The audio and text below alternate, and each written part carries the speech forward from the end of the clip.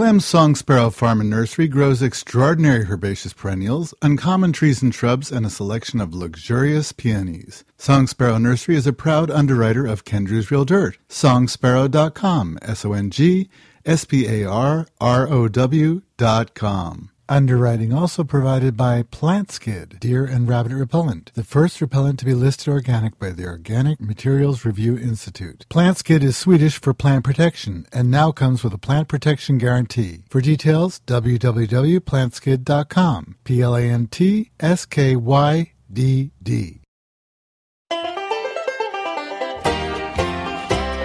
Hello again and welcome. It's Ken Drews, and you are listening to Ken Drew's Real Dirt, the garden show.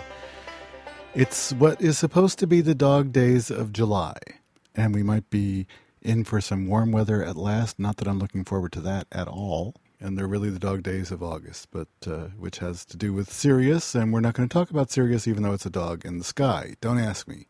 Well, I'm glad you could join me. Today we're going to take a trip to the New York Botanical Garden in the Bronx, New York, because they're having a special exhibition of edibles, all kinds of edibles, a culinary herb garden, a good food garden, seed savers heirloom vegetable garden, special heirloom tomatoes, beginner's vegetable garden, vegetables and kids, and there's the tropical fruits, roots, and shoots display in the conservatory.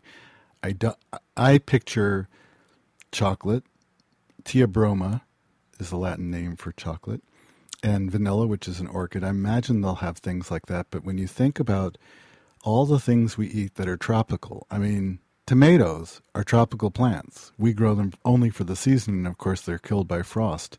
So there's going to be lots of things there, lots of plants to see that maybe are surprising, besides coconuts and mangoes and papaya. And whoa, our guest today is going to be Kristin Schleiter. She's a curator of the outdoor gardens and herbaceous collections at the garden. And as I said, the New York Botanical Garden is in the Bronx, New York, and there are many gardens there. There's the giant rose garden.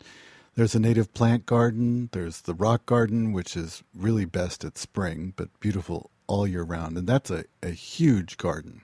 There's also collections of lilacs for that time of year. Daylilies, right now, they have hundreds of daylilies, and you can go with your pad and pencil and write down the names of some that you might want to have in your garden.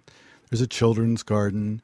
There's a tram. If you can't get around, they can take you around, because it's acres and acres and acres, and they do a lot of botanical study and scientific study, and there's a huge herbarium and a library and, of course, a gift shop and cafes to eat outdoors. And the gift shop is beautiful with wonderful plants and pots and books and books and books. And we're really pushing books here, not only because I write them, but because I don't want books to disappear. But they have greeting cards, everything botanical, everything with plant images, plant-driven ideas. And it's a great idea garden. I mean, certainly if you go, plan to spend the whole day. And Kristin's going to tell us about the things she works on, the herbaceous perennials, as well as the edible garden exhibitions, which are going on now. I'm speaking with Kristin Schleiter, curator of outdoor gardens and herbaceous collections. Hello, Kristin. Hi, how are you? I'm fine, thank you. And you are at the New York Botanical Garden. We've been talking about that. And you've had quite a past leading up to your curatorial position. How long have you been at NYBG? I've only been here for a little over 4 months. 4 months? Yes. So you dropped right into the whole thing. Yes, exactly. Started in March and started running right away, and we're just starting to catch our breath a little bit now. Well, I know that you have a degree in industrial and labor relations from Cornell University. How did you get from there to where you are now? Well, foolishly, I did not know how much I adored plants when I was at Cornell, or I would have studied horticulture. After school, I started working in the advertising world in New York City and did advertising for a while. Left an office job to go to school here at the Botanical Garden to study floral design. Decided I didn't love that. Went into high-tech marketing, which was wonderful. Was a marketing manager for the US and PAC RIM for a high-tech firm, Avid Technology. I don't know if you know the video editing system. And then got laid off, started working at a nursery, and never looked back. It was the best layoff it was the best thing that ever happened to me. That's very hopeful. Yeah. And that was, it wasn't just a nursery. It was the nursery, one of the nurseries in Connecticut. It was Oliver Nursery. It was, and it is just a fabulous place. And one of the best things about Oliver's is that it prides itself on being a teaching nursery, and it certainly did me. Everyone there is so very knowledgeable and willing to share everything they know. And, as I'm sure you know, if you love something, you learn it quickly. And, the more you learn, the more you want to learn. And you study and study. And, next thing I knew, I was the garden editor for Martha Stewart Living Television, the old show, and got to learn even more there and got to meet some really wonderful horticulturists around the country and around the world. Then worked for a garden designer for a while, and now here I am. Whew. Yeah. Never a dull moment. And there you are for 4 months. Yeah. Well, I know that right now in July, I think actually the edible garden exhibition started in June, late June, and is running through September, middle of September. September 12th and 13th is our closing weekend festival, which is going to have lots of chefs in, cooking, and all the gardens are going to be looking, how they look at harvest time, just busting. So it should be a gorgeous weekend. Well, in those outdoor displays, there is a culinary herb garden and the home garden center featuring good food garden, seed savers heirloom vegetable garden, beginner's vegetable garden, vegetables for kids. There's so much to see, and since edibles are very popular, I wonder if you can tell us a little bit more about some of the different parts of the exhibition that people can see if they come to the garden now and through the middle of September. Sure. Well, we'll start with the Martha Stewart Herb Garden. Mm-hmm. She and her team of gardening experts designed a culinary herb garden for us, and it has just been a delight. They did a wonderful job not only of choosing herbs that are unusual as well as the typical basil and thyme and rosemary, but it's a gorgeous garden. They spent a lot of time contrasting textures and colors, and it's just beautiful in every way. Then we have the beginner's vegetable garden, which is basically a real primer on vegetable gardening. The simplest vegetables to grow: tomatoes and peppers and eggplants, cucumbers and squash.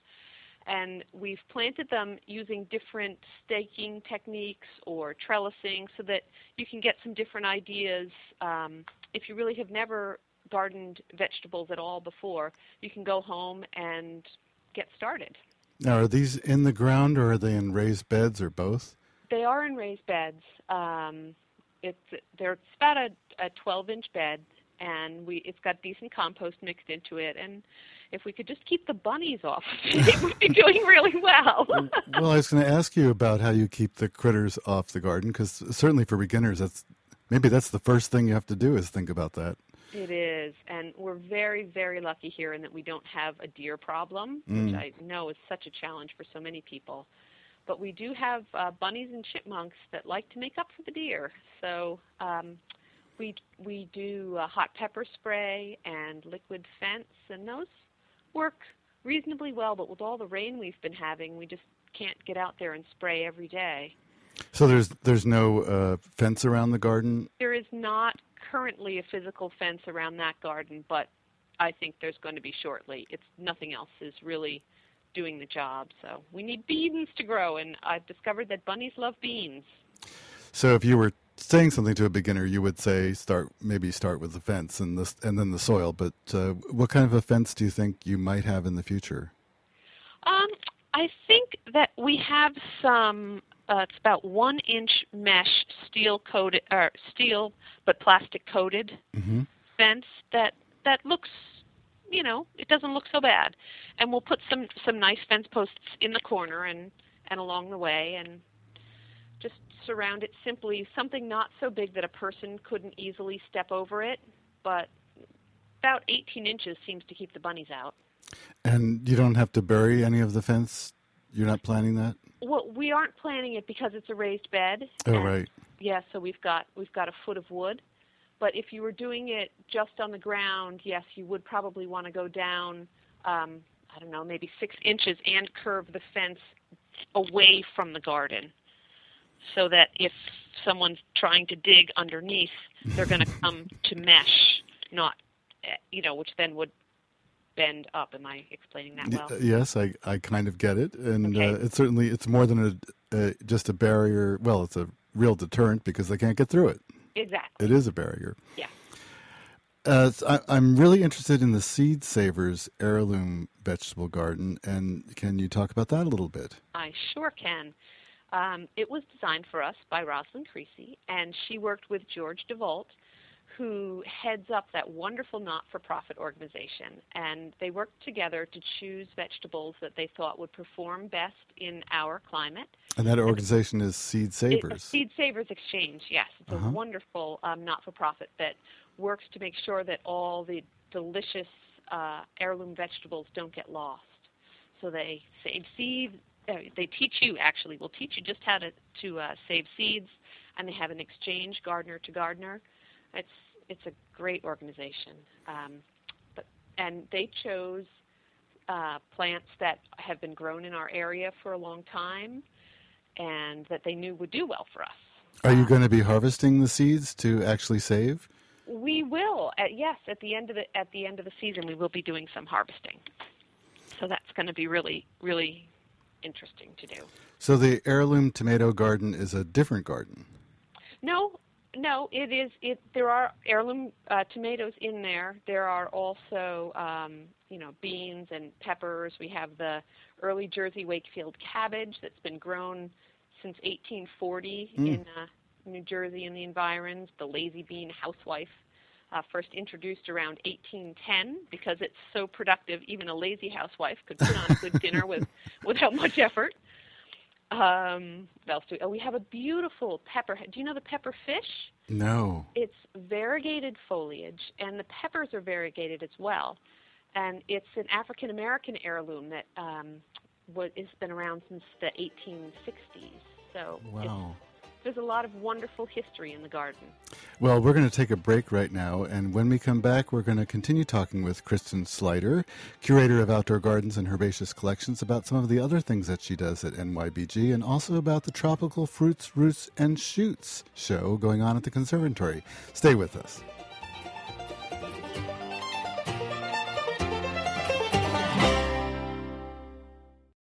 Plantskid Animal Repellent is a proud underwriter of Kendrew's Real Dirt.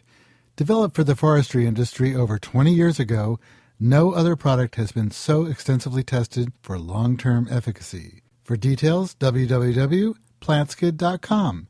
PLANTSKYDD. Clem's Song Sparrow Farm and Nursery grows extraordinary herbaceous perennials, uncommon trees and shrubs, and a selection of luxurious peonies. Song Sparrow Nursery is a proud underwriter of Kendrew's Real Dirt. Songsparrow.com. SONGSPARROW.com.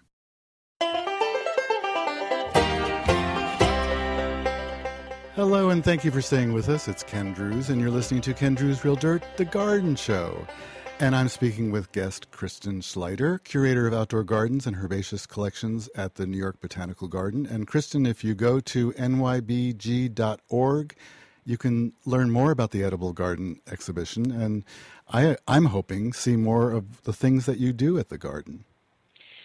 They've done a wonderful job on the website. They have all sorts of information, how-tos, there's recipes, links over to the recipes to use the herbs from the Martha Stewart Herb Garden, and just some inspirational pictures. Very nice. Well, there's a show going on in the conservatory called Tropical Fruits, Roots, and Shoots. A great name. Can you tell me a little bit about that? Sure.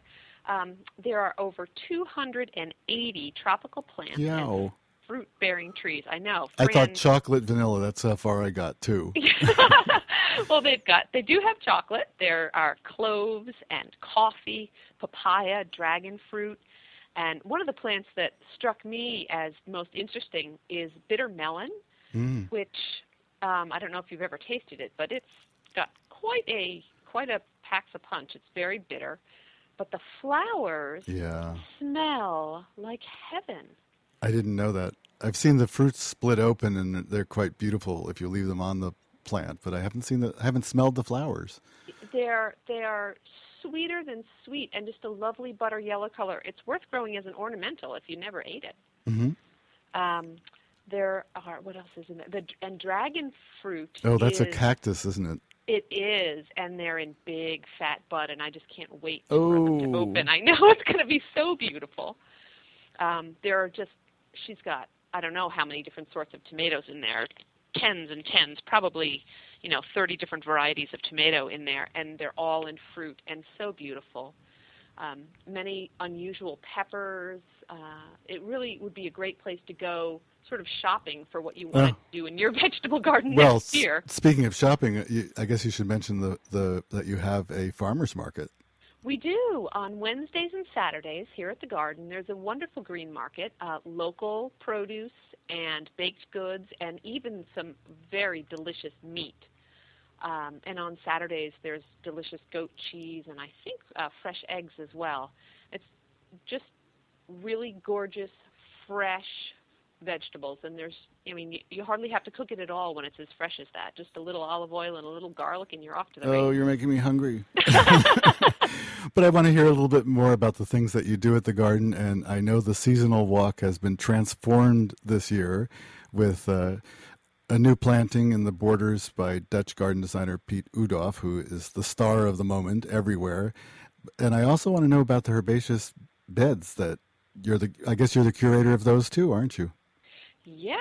Yes. If it's herbaceous here and it's not the rock garden or the native plant garden, it's pretty much mine. That's so much work. It is so much work. And it always seems like there's more and more, but it's great because it means I'm never bored and the days go by quickly. So. Well, that's wonderful. But yeah. in July, what are the kinds of things you might be doing in the herbaceous collections? Well, in the perennial garden right now, we are working to make sure that the annuals are really rolling because they help so much to get you through that sort of late July, early August kind of doldrum period. Mm-hmm. The beautiful things like Rudbeckia maxima and Crocosmia lucifer are coming to the end of their reign, and the fall bloomers haven't quite picked up yet. So we've got a wonderful collection of dahlias mixed through both the perennial garden and into seasonal walk as well. Especially do you know Marie Schnoog? No. It was a new one to me. It's very narrow, 6 very narrow petals forming a star in just the most pure, beautiful, clear red. It's a beautiful thing. And the ladies' border, which is our garden where we sort of try to push the hardiness envelope and see what maybe we can sneak by with here. We're trying alstromarias this year to see if we can get them through. The euphorbia faded jeans, and it's a wonderful plant. And some of the hardy glads as well to see what'll make it through for us. That's really exciting. And that faded jeans must have something blue in it. It's just the whole foliage is blue as can be. It's baby blue, and it's a lot of very small strappy leaves on many stems. It forms a wonderful ground cover, and it's the greatest texture in a garden. Well, a lot of people who have their own perennial borders or beds feel frustrated because their beds and borders don't look perfect every moment. And you mentioned the fact that you have annuals in there, and I'm sure you're deadheading things and cutting things back, but I think people don't realize how much of the garden moves, how much change there is, physical change of things coming out, really being removed, and some things that you've grown elsewhere maybe being plugged in. Absolutely. Every week things are going in and coming out, and I know it's frustrating when I go home and look at my garden after having been here, but I just keep trying to tell myself that there's a staff here, and and there's just only one of me on the weekends at home, and you can't get too frustrated. How big is your garden at home? I have a little under a third of an acre, and it's pretty much mostly garden and house. There's a little bit of lawn left for the kids to run around in, but I'm afraid I've stolen most of it. Well, I think that's completely understandable. You can't help yourself, really, can you? You can't, especially when you have access to propagation material, and you've got that. You know, if you see a wonderful new plant, chances are you know how to get it. Well, and you need to try it, because if you're going to be telling people about it, if you haven't grown it yourself, you don't necessarily fully understand it. So I think it's really important to try everything that comes out at least once. You know, it's funny that you've only been there 4 months, so you really don't know what maybe you do know what some of the incredible successes and surprises were, because we here in the northwest corner of New Jersey, we went down to minus 15 degrees. And you really learn what some of the things, especially surprising, some of the things that are supposed to be hardy to like 10 degrees and just came through perfectly. Right. That's the wonderful surprise. I think there were more surprises of things that lived than things that died.